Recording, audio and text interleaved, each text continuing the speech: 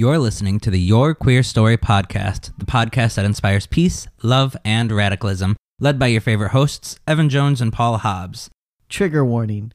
Our content covers centuries of LGBTQ+ stories, and occasionally we may use outdated language or cover topics that include violence, assault, homophobia, transphobia, as well as other injustices against marginalized communities. Make sure you subscribe and review wherever you are listening, and be sure to follow us on all social media at Your Queer Story. And if you want exclusive content, join us on Patreon at patreon.com/yourqueerstory.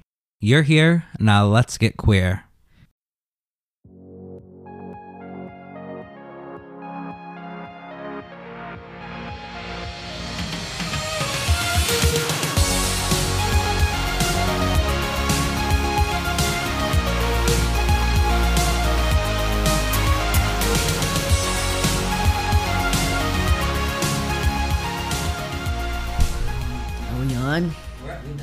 We've been on? Okay. I like to catch the little bit in the beginning. Oh, yeah. It was so interesting. Usually it is. Today, you didn't even talk. You were like in your own world. You tired? Yeah, I am tired, Paul. Get some more coffee or something. I can't get coffee. I'm drinking this mint tea that you told me I have to drink. I told you can have coffee too. What do you think of the mint tea? I think that it tastes minty. It's good. This is Paul's fresh mint tea. It'll be his next project. No. This is just out of my yard. I have enough projects. We both do. We really do. I'm sure we drive both of our partners mad with our projects. I know I do. Samantha's like, "Oh, you're starting something else, aren't you?" Mm-hmm. Yeah. Anyways, yeah, but I'm tired because I was at the Providence Black Lives Rally last night. Of course, when this airs, that'll be Friday night, so this drops on Monday or Wednesday, whenever our episode. Well, it could drop on Monday. Oh no, because we need to have two. Yeah. It drops on Wednesday. It drops on Wednesday. So who knows where the country will be? It's been burnt to the ground. You are listening to recorded history before the United States went up in flames. Exactly, before the second revolution. Recording. Yeah. Like, what happened before the second revolution? If you're wondering what happened, this is what happened. We were drinking mint tea. Evan was tired. Well, we were and that's how revolutions are born. But I'm going to tell you though. Let me tell you something. When you read history, there's always about 10 to 15 years of severe unrest before the war breaks out. And that's what we're experiencing. We are, 1960 to 1975. We're in the middle of 1850 to 1865. It's like clockwork. Yep. 15 years of build up. It's been happening since probably 2013. And then it's going to erupt into a war. We're halfway there. Honestly, when you look at countries around the world, we've gone... I mean, we had the Civil War, yes. But, since then, the country's kind of just gone and gone and gone and gone. And there's been minor riots and things, but, we're pretty overdue for, an overhaul. If you look at history, most countries go through some sort of political overhaul every X hundred years. Yeah, yeah. And we are way past due for an overhaul. Look at the state of things. And I mean, all you've seen is since things were pretty fine, and then Reagan took over, and then with him the start of a lot of police enforcement, and then Clinton extends things and makes it even worse, and you just see what everyone calls the land of the free slowly working its way back to the racist foundations of our country of slavery and controlling people, back minorities. To our roots. Yeah. No, it's true. It's, I was walking through Providence last night, and, no one tried to stop us, but I walked past 10, 15 groups of soldiers standing around, full gear. Their rifles are out. They're standing in front of military vehicles. Buildings are boarded up. And everybody blames it on the rioters. It's your fault that the buildings are boarded up. And that's bullshit. That is bullshit. This police state, if you saw the way the police were geared up last night, I mean... I watched from 12 different angles. I saw from the news who was behind the soldiers, to your live where you were right to the left of the to the right of the stairs, to people who were in the back. I saw all angles. Yeah. Not once did I see any protester damage a piece of property. Nobody smashed anything. No. In fact, people were just chanting peaceful protest. And you just watch the military start to slowly push people back. And then at one point, I saw them surround everybody. Like on all sides, they boxed them in. So like, what was that like? Well, I mean, it was, well, the thing was like, so first of all, I was originally at the top of the stairs where the soldiers were. So I was there with our friend Katie, and we're standing there. And like you said, I mean, the protest goes on for 6 hours, and for 6 hours, it's peaceful. 10,000 people protested in Rhode Island. And to my knowledge, nothing was broken, nothing was violent. Like I said, I saw it from everybody. Very peaceful. People demonstrate. So we stuck around afterwards. Like the protest started to really break up around 6 o'clock, and we hung around. And there was probably 200, maybe 300 people that stayed around the State House that were still, protesting and demonstrating. But again, very peaceful. And people openly, some people were even openly supporting the police. A lot of people were like, fuck the police. But nobody was inciting any kind of violence. Nobody was encouraging anyone to do anything aggressive against the police. And then at 8 o'clock, so we had a curfew imposed at 9, which don't get me started on fucking curfews and how they limit our voice. Fucking tell me I'm free and I got to be home at 9 o'clock like I'm a goddamn 16-year-old.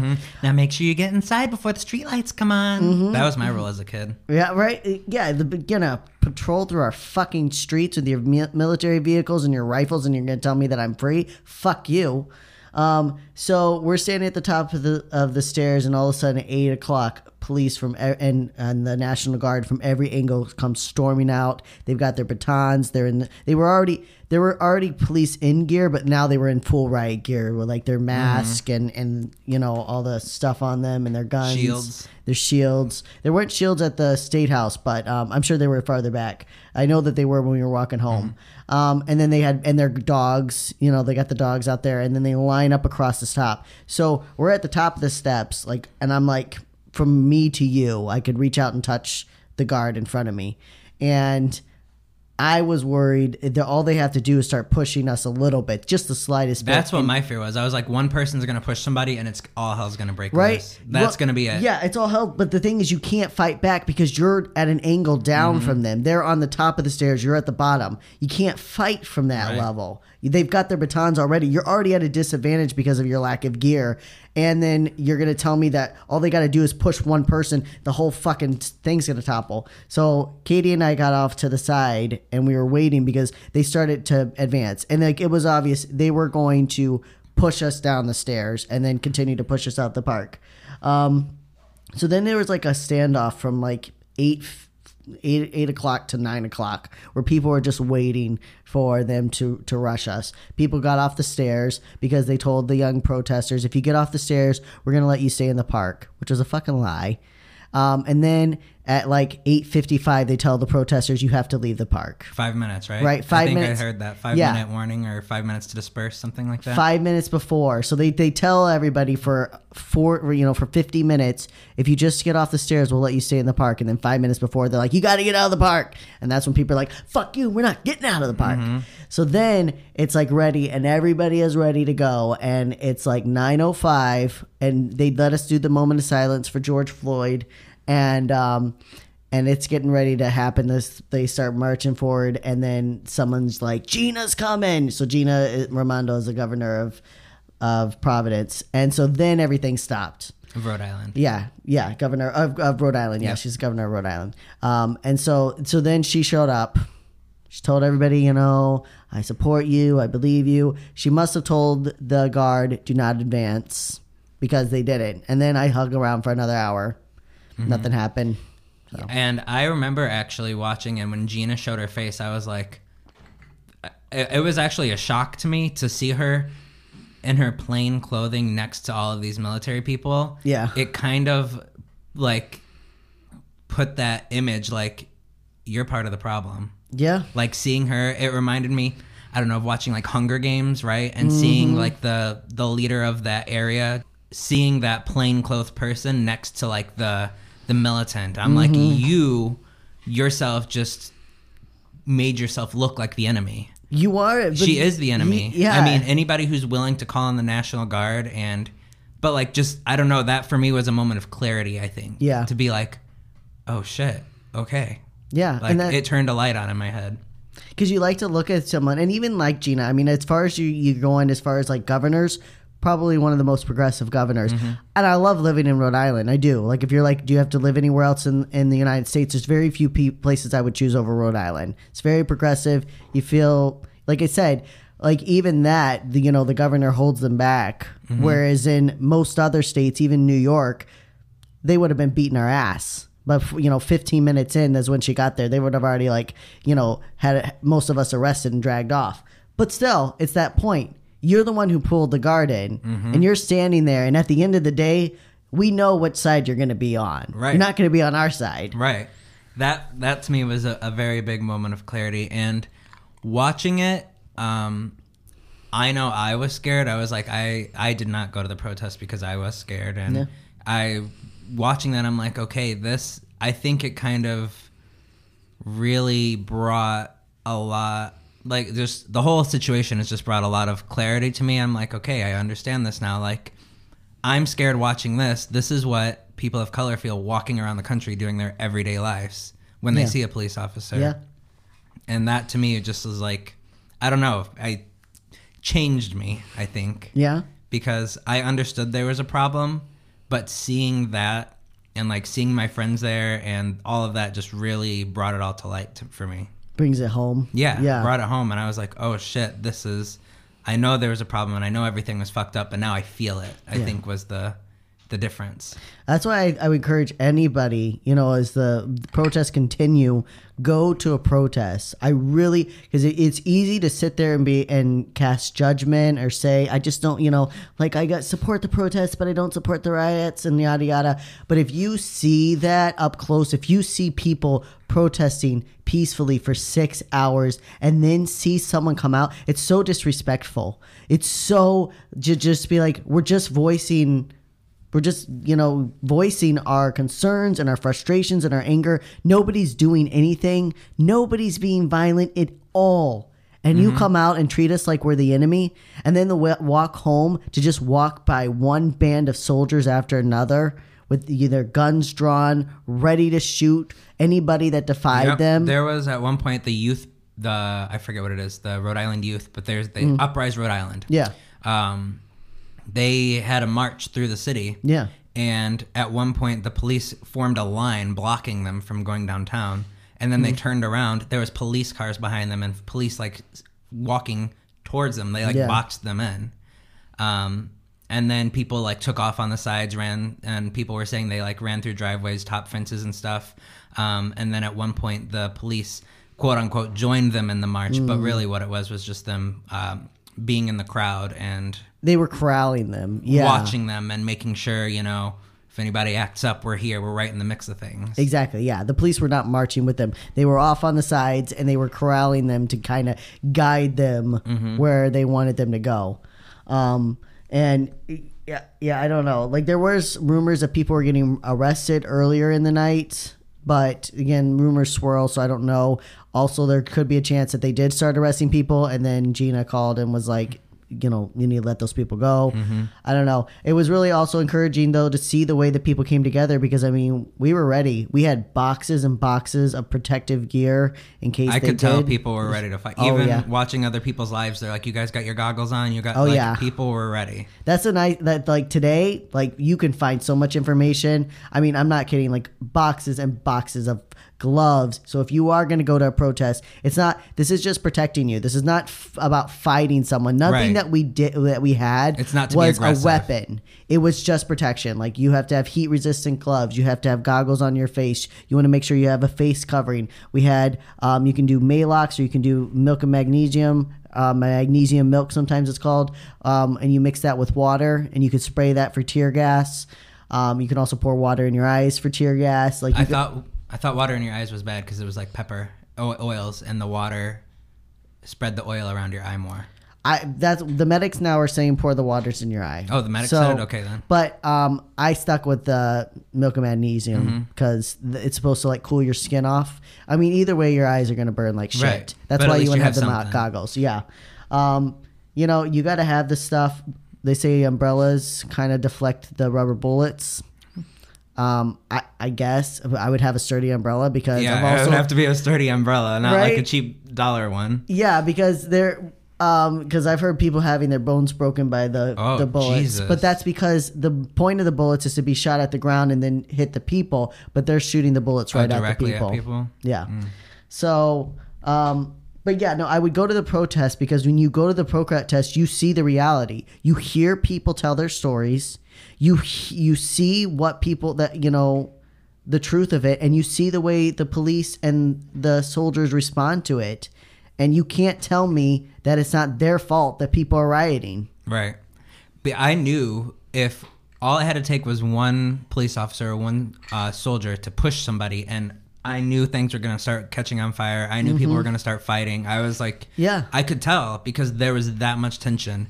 But like you said, it wasn't the protesters' fault. Yeah. They were there peacefully, and then all of a sudden you're going to corral them and box them in and start marching towards them and pushing them into this box, and Yeah. you expect them to just be like, oh my gosh, I'm so sorry.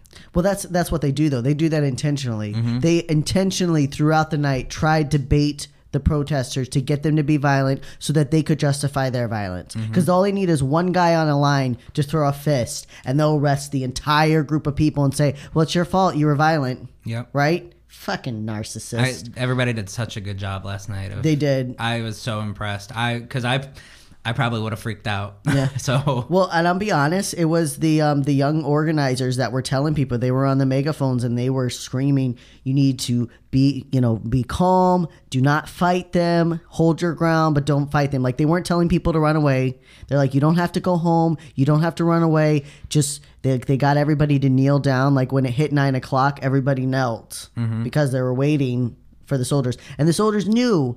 Also, that if they run down those stairs and start beating people again, they wanted us to be up in their face so that they could say that it was our fault. Yep. They couldn't do it. Couldn't do it. So yeah. But anyways, this is about Black Lives Matter. Yes. And what that is. So Black Lives Matter was founded in 2013 in response to the acquittal of Trayvon Martin's murderer. Black Lives Matter Foundation, Inc. is a global organization in the United States, United Kingdom, and Canada whose mission is to eradicate white supremacy and build local power to intervene in violence inflicted on black communities by the state and vigilantes. By combating and countering acts of violence, creating space for black imagination and innovation, and centering black joy, we are winning. They, Black Lives Matter, are winning immediate improvements in their lives. And I took that directly from the blacklivesmatter.com website. Yeah. So there's a lot of things out there, like a lot of people. So there's a lot of lies about Black Lives Matter, and it links that to rioters and looters. And the reality is, like, Black Lives Matter is an organization that's about protecting black lives. Right. And uplifting black lives. And what happens is they organize a lot of these protests and rallies, and some people at these protests and rallies will get violent, or they'll loot, or again, they're antagonized by the police, and then everything erupts in violence. And so that's tagged back. So whenever, like, it's interesting because this week, one of my cousins that I don't talk to anymore, but he was commenting on my sister. My sister said, Black Lives Matter. Real simple. Black Lives Matter. And, he comments on, like, I'm not going to ever say Black Lives Matter because when you look up those images, it shows people looting and rioting, and I'm not going to do that. He also said that there's a militia forming that, they're going to start shooting looters. He's that kind of asshole. Oh, of course.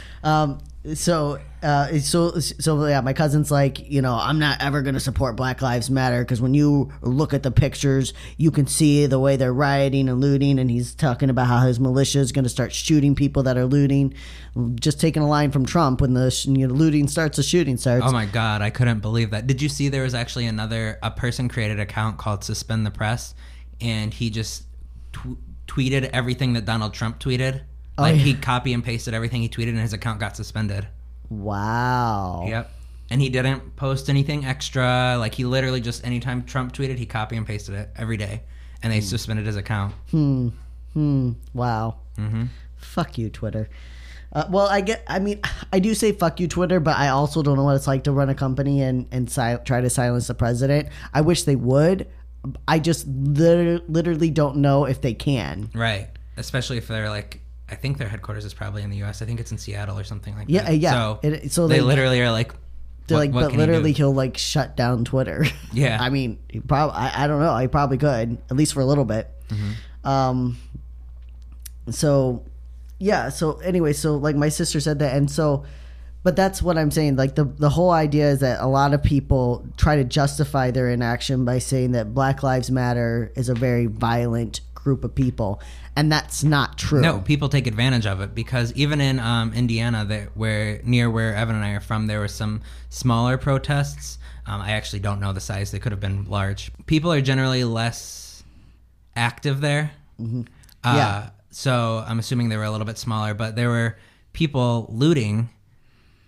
And it wasn't Black Lives Matter. It was white people. Well, that's another thing. There's also all these white supremacists that are infiltrating these protests. They're starting They're like making fires. It look crazy. Exactly. And they're starting the chaos, and then they're using it to turn around. It's like There's American also police Horror Story doing cult. It really is.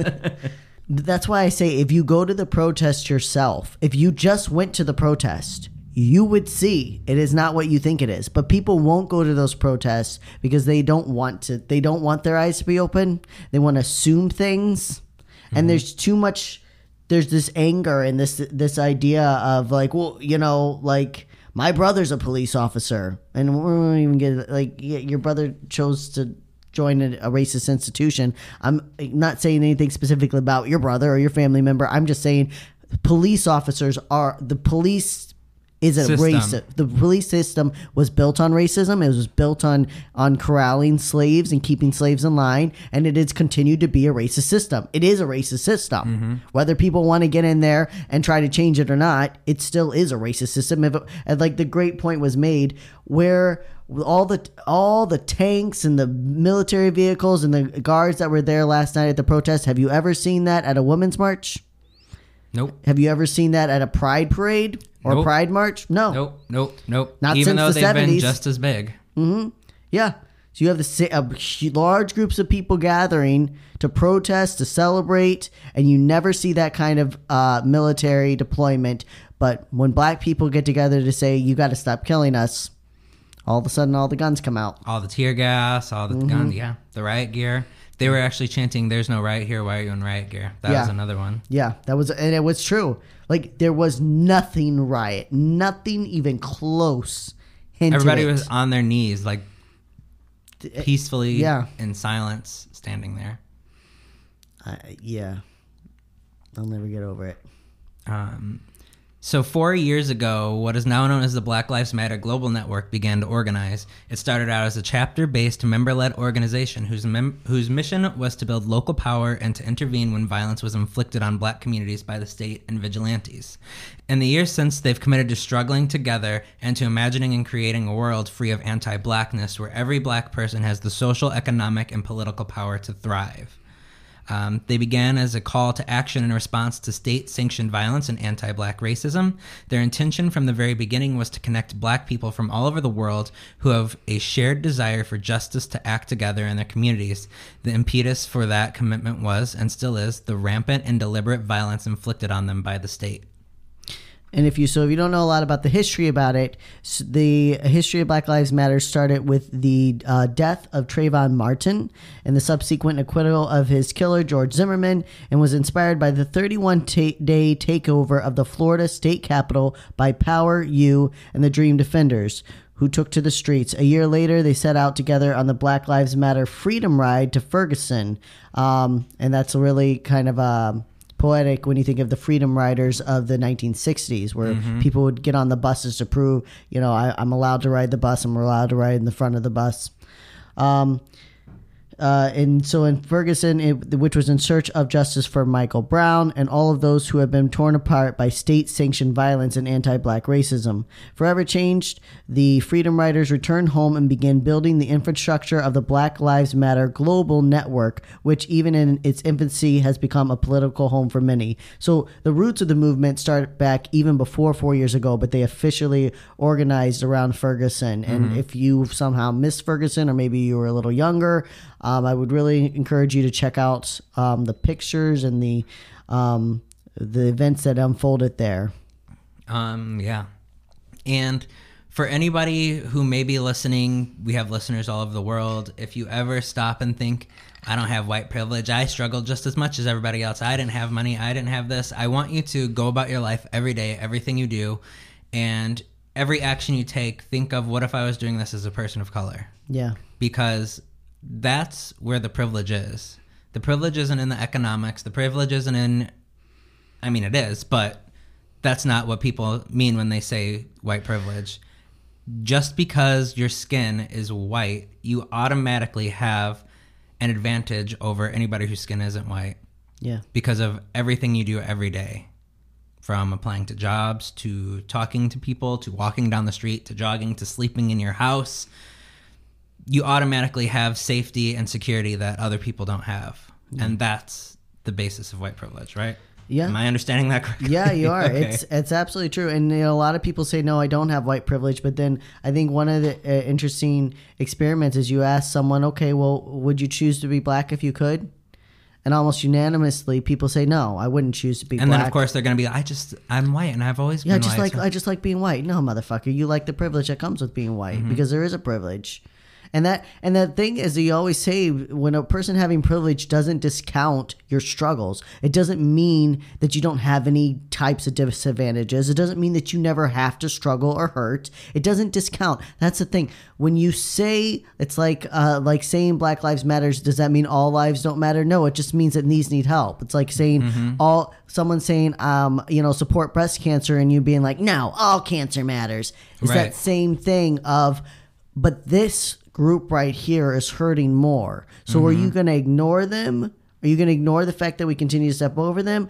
All lives can't matter until Black Lives Matters, as they have so poetically put. Yes. So I want to challenge all of our listeners to think about things they've done in the last year. Probably hard to remember everything you've done, but just think about it. The last 3 months. But just think about any situation you had where you took an action, and you can think back today and say, maybe that decision was made in racism, or maybe that action was made in racism. You didn't mean it to be racist potentially, but maybe it was. Think about that. How did you look at that person on the street? How did you respond to a situation that made you uncomfortable? Was that action or decision based in racism? Challenge yourself and think about it, because I guarantee you almost everybody can sit here and say, I didn't realize it at the time, but holy shit, yeah. Yeah. I remember, so once, this was years ago, I was working at Dollar General. This is in Indiana. And it's one of those days where I'm working alone in the morning, which was basically every day. And this guy comes in, he's black. And I'm working, but the whole time I'm working, I'm watching this guy. I'm walking back and forth and watching him working. I finally get up to the register to check him out. And he's like, "Do you get a good enough chance to check me out?" And I'm like, "Excuse me?" He's like, "Do you get enough chance? I see you walking up and down the aisles watching me." I was like, "Well, I do that with everybody that comes in the store." He's like, "I'm sure you do." And he leaves. And I'm so upset. You're mad that he would accuse you. Right. Of like, such who the an hell action. do you think I am? So I'm offended, because I'm like, who the hell are you? I watch everybody that comes in here. But what he did when he called me out, it made me uncomfortable. So I started being more aware. And you know what? Sure fucking enough, I was watching the black people a lot more than I was watching the white people. Even though I knew 100% sure that I had way more white shoplifters than I had black shoplifters.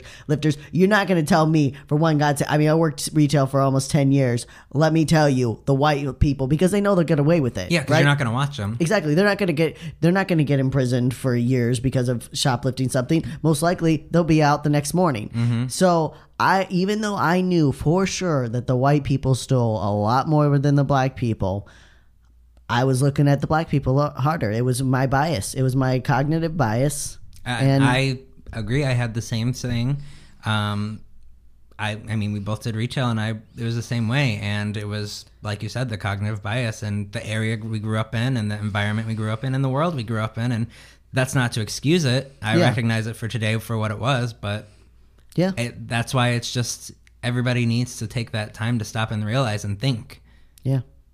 Yeah, and I don't want to downplay it by saying cognitive bias. It was racist. I was being racist. Right. I was racist, and I still have biases that I work on. When I say cognitive biases, I just mean that like a lot of times when you say the word racist, people automatically shut down and they're like, "Well, I'm not racist," and then they won't think about it. So if you can't think about it in that way, if you can't admit yet that you're racist, can you admit that you might have some biases and work from there? You know, Right. If you honestly believe you have no biases. I just don't believe you. I'm going to be honest. I just don't agree. believe you. I think every person has biases, and some of our biases are called racism, and some of our biases are called bigotry, and some of our biases are called homophobia. We have biases as to how we work and address those biases and whether or not we should have those biases. I have a strong bias against white supremacists, and I'm not going to fucking work on that. No, that one I will not work I'm going on. to let that one sit there. Simmer a little bit, put the lid on, let it heat up. So in regards to that, we are going to have a link on the page where this is posted. We don't really have a script for this. We don't have a script But for we this. will have, I saw shared on Twitter. I'll try to find it again. There was a link of like Racism 101, and it was beginner, intermediate, and like advanced, and it was just all these books. Oh yeah, I've got to actually let me grab because I've got White Fragility. Yeah, is a it was great stuff book. like that. So I'm gonna include those. I'll try to see if there's any that are out there for free, maybe on a website or something, if the author has published them for free. Otherwise, there will be links to either Amazon or another source where you can purchase the books to read. Yeah, and I just want to recommend a couple right here. If you don't go on the website, White Fragility by Robin DiAngelo is a great book. I love The New Jim Crow. That talks more about our justice system, and I really, really recommend it. The New Jim Crow. If you are not a reader, The New Jim Crow is hard to get through. Okay, Just as a yeah. heads up, if you're like, I'm only going to get one book. If you like to read, that's a good one. But if you're not very much of a reader, that one is hard because it's thick. It's got a lot of information. It's It heavy. is a lot. Sorry. If you don't want to read that, and even though I don't love when white people write about it, you can. Small Great Things by Jodi Picoult it's a novel. It is written by a white woman about racism, but it talks about that very issue of thinking that you're not racist, but you are. It has like these three extremes. It has the story of a black woman, the story of a white supremacist, and the story of a white civil rights lawyer. And it really pulls it together. So that's Small Great Things by Jodi Picoult. And then there's also How to Be Anti-Racist by Ibram Z. Kendi. Ibram X. Kendi. I don't know why I said Z. But so those are some great starting points for, understanding your own racism. And then like Paul said, he'll have links on the site. And really, honestly, you should do something. I don't care if you're like, but I have 16 black friends. Motherfucker, if you have never read anything about racism, you need to be reading about it. At the very least, you need to be showing some open support and read understanding. one book. It's the least you can do. You're on quarantine. One book, something to help you. Listen to a book. You can read or listen to a book. Everybody can do that. I don't care if it takes you a goddamn year. That's like, if your friends can put up with racism. If you're listening to a podcast, you can listen to an audiobook. You can. That's the truth. You can listen to an hour of us every day. You're gonna every week. You're going to tell me you can't listen to an hour of a book. If your friends can put up with racism every single day, the least you can do is read one book about racism and how it affects people and what it means in our country. And again, challenge yourself. Think about decisions you've made. Pay attention when you're out in public and decisions you're making on a day-to-day basis, how you're responding to situations. How many of your actions are based in a cognitive bias? How many of your actions are based in racism? Yeah. And I also want to add, the reason that we did not discuss this last week was because our episode had been very pre-recorded. And so we were not ignoring it or waiting till things got more heated. We just had recorded it before everything started. Yep. And so we put our Pride Month on hold to discuss it. And next week, I promise we really will be back with the AIDS epidemic. People are like, at this point, they're like, you're never going to do it. I know. But no, I've seen the script. It's here. It's here. It's ready. And as stated by the wonderfully incredible Marsha P. Johnson, no pride for some of us without liberation for all of us. And then she also said, you never completely have your rights, one person, until you have all your rights. Or as she's claimed to have said, I got my civil rights, when she threw the shot glass heard around the world. Yep. So stay queer. Don't get a lobotomy. We love you, our little allied hookers. And a little succulent sapphists. Resist the oppressors, our proud homocrats. And have yourself a sodomy circus or a sodomy riot. Or don't, and Black Lives Matter. That's right. Bye. Bye. Thanks for listening. Remember to subscribe and review wherever you are listening, and follow us on social media at Your Queer Story. Like what you heard? Want to share your story? Send us a voice message to add to the podcast from the Anchor app or at anchor.fm/yourqueerstory. And if you would like to support the work we do or get exclusive content, check us out on patreon.com/yourqueerstory. See you next week. Bye.